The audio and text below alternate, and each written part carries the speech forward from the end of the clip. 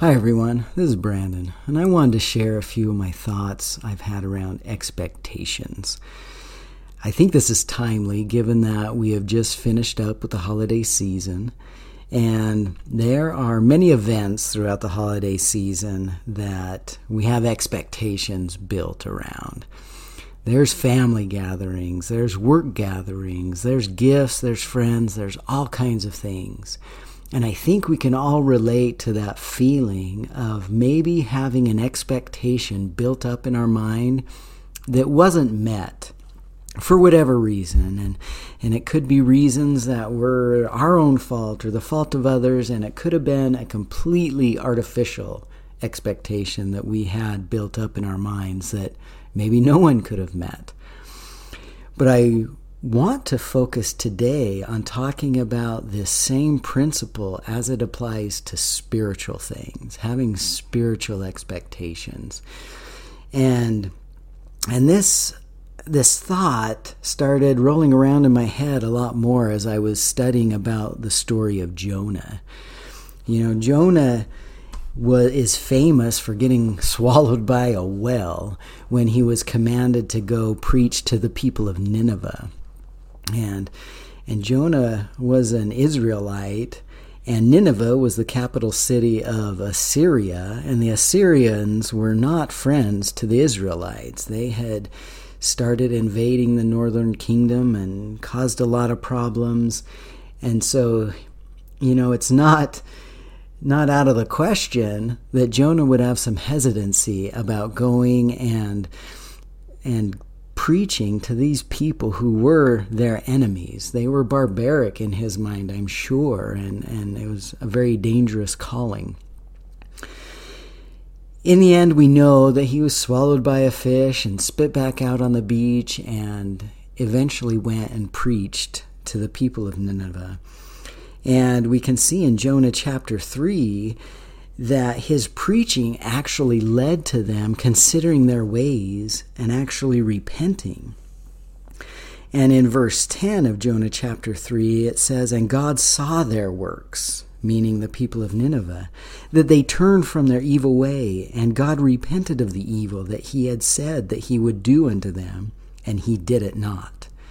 And then chapter 4 opens up with verse 1 saying, "But it displeased Jonah exceedingly, and he was very angry." Jonah had the expectation that he was going to go preach to these people. They were not going to repent, and then God would destroy them, just as Jonah had told them. He didn't expect that the people would repent and that God would turn away his anger, and that was the source of his frustration and his anger, and it was directed towards God. And how kind of juvenile is that here God had a plan, commanded a prophet to go preach to a people that he cared about. They repented, they were saved. This sounds like a good story, a feel-good ending. But the expectation that Jonah had built up made it a not-so-good ending for him because it didn't meet his expectations. And how often do we do that ourselves? And not to the extent of Jonah necessarily, but I know that I've had experiences in my life where I felt very prompted or compelled spiritually to do certain things without having been given the reason why as part of that instruction from God. I just felt prompted to do something. And in my own mind, it has always been very, easy, but also kind of a trap to jump to some conclusion of why I've been commanded to do that. Maybe it is to help that person. Maybe it is to help me. Maybe this will get us out of our financial woes. Maybe this will cause me to be more successful in my employment, or whatever it may be. I usually come up with some expectation that will eventually benefit me in the end. And that has been a source of frustration because a lot of times that expectation that I had come up with in my mind didn't happen. or it didn't happen soon, or it didn't happen in a way that I expected. Something else happened, and it wasn't good enough because of the expectation I had built up. So, as I started looking through the scriptures, identifying some of these principles, I came across people who did not have this expectation problem. One of them I would like to call out is the story that's found in Daniel 3 with Shadrach, Meshach, and Abednego. You know, King Nebuchadnezzar, he had commanded that all the people, when they heard the music, needed to bow down to this golden image he had made and worship it. And Shadrach, Meshach, and Abednego did not do that. In fact, they were disobedient to that command, and people knew about it. They weren't trying to hide it, I guess, or anything, because some of the people knew about it and turned them in to King Nebuchadnezzar. And in verse 14, King Nebuchadnezzar is confronting them and explaining, this was my edict, this was the expectation I had. And at the very end of verse 14, King Nebuchadnezzar tells them, ye shall be cast into the furnace. And who is that God that shall deliver you out of my hands? And in verse 16, they respond to the king. It says, Shadrach, Meshach, and Abednego answered and said to the king, O Nebuchadnezzar, we are not careful to answer thee in this matter. If it be so, our God, whom we serve, is able to deliver us from the burning fiery furnace. And he will deliver us out of thine hand, O king. But if not, be it known unto thee, O king, that we will not serve thy gods, nor worship the golden image which thou hast set up. And that made King Nebuchadnezzar angry. He heated the furnace up, hotter than it had ever been before, and they tossed these three individuals in there, and sure enough, their God delivered them. But in their minds, they did not create that expectation. It clearly says there that they had faith that their God could deliver them, but if not, they would still not serve any other gods. So they didn't set themselves up for failure by having an expectation built up that wasn't given to them by God. And I think that is truly a remarkable thing. As I thought about more experiences, Abinadi came to mind in the Book of Mormon.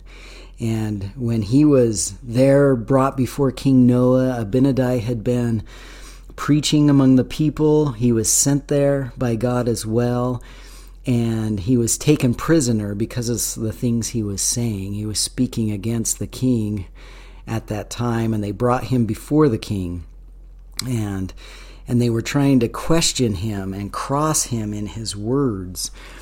And he stood strong, and he told them the message that God had delivered to them, and they wanted to kill him for that. And in the very first part of chapter 13 of the book of Mosiah in the Book of Mormon, it says, And now when the king had heard these words, he said unto his priests, Away with this fellow, and slay him, for what have we to do with him? For he is mad. And they stood forth and attempted to lay their hands on him, but he withstood them and said unto them, Touch me not, for God shall smite you if you lay your hands upon me. For I have not delivered the message which the Lord sent me to deliver, neither have I told you that which ye requested that I should tell. Therefore God will not suffer that I should be destroyed at this time. And these individuals who were trying to lay their hands on him got scared because of that. And he recognized that. And Abinadi said in verse 7 of chapter 13, Ye see that ye have not power to slay me. Therefore I finish my message. Yea, I perceive that it cuts you to your hearts, because I tell you the truth concerning your iniquities.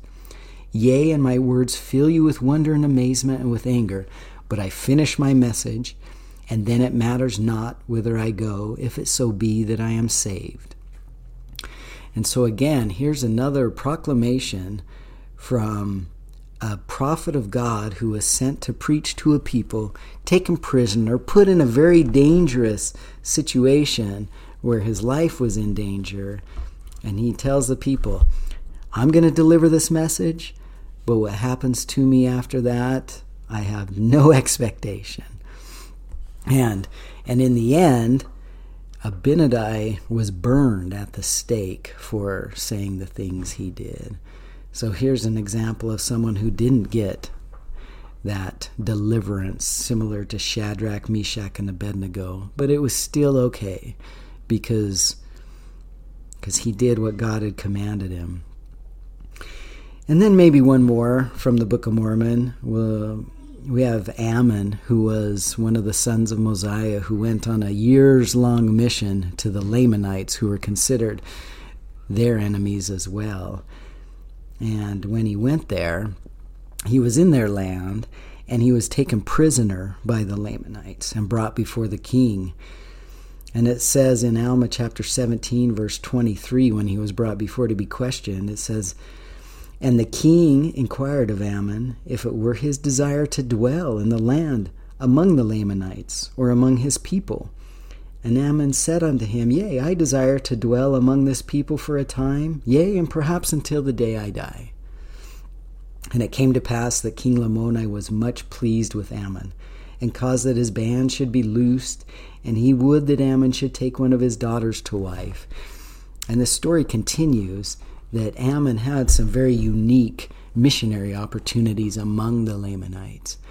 And I think part of that is because he had no expectations on what types of things he would be doing as a missionary, or how long his mission should last, or what kind of people he should teach. He was just obedient and was willing to obey God as long as God kept commanding him to do things. And that's exactly what he did, and he was very successful at that. So, what are we to learn from this? I think a big part of what we are to learn from this is found in Isaiah 55, where he says in verse 8, For my thoughts are not your thoughts, neither are your ways my ways, saith the Lord. For as the heavens are higher than the earth, so are my ways higher than your ways, and my thoughts than your thoughts. And so I really think that when God prompts us to do something, or we feel instructed in whatever form God is speaking to us, there is a purpose, but it's God's purpose. And we're part of the journey, and the purpose will unfold itself as we continue to obey and be led step by step down the path of obedience. And I know that whenever I've tried to interject my own thoughts, that as I've pondered and tried to understand the whys of why we were doing something, that since my thoughts aren't near God's thoughts, it was almost impossible for me to predict what the purpose might be or how it might end up.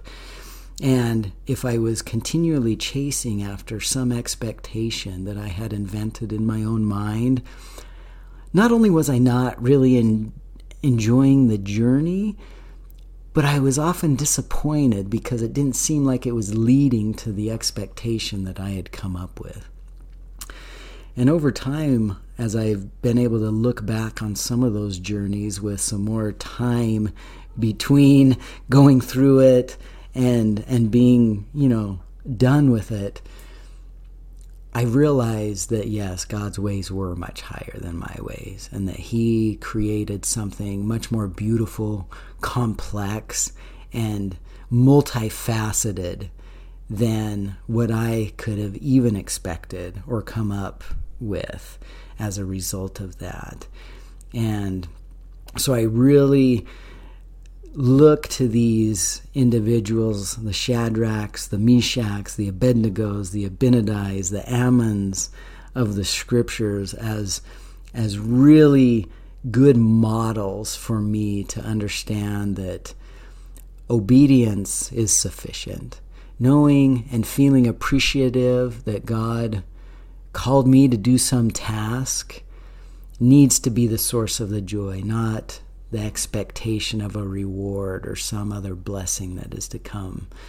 Those things surely do come, but being rid of the expectation when none was given by the Lord makes the journey a whole lot more enjoyable and a whole lot more fulfilling, and lets things be unfolded in God's way and in God's timing. So those are my thoughts around expectation. I encourage you to consider that in your own journey that you're going through, and that you may be in the midst of right now, not knowing why.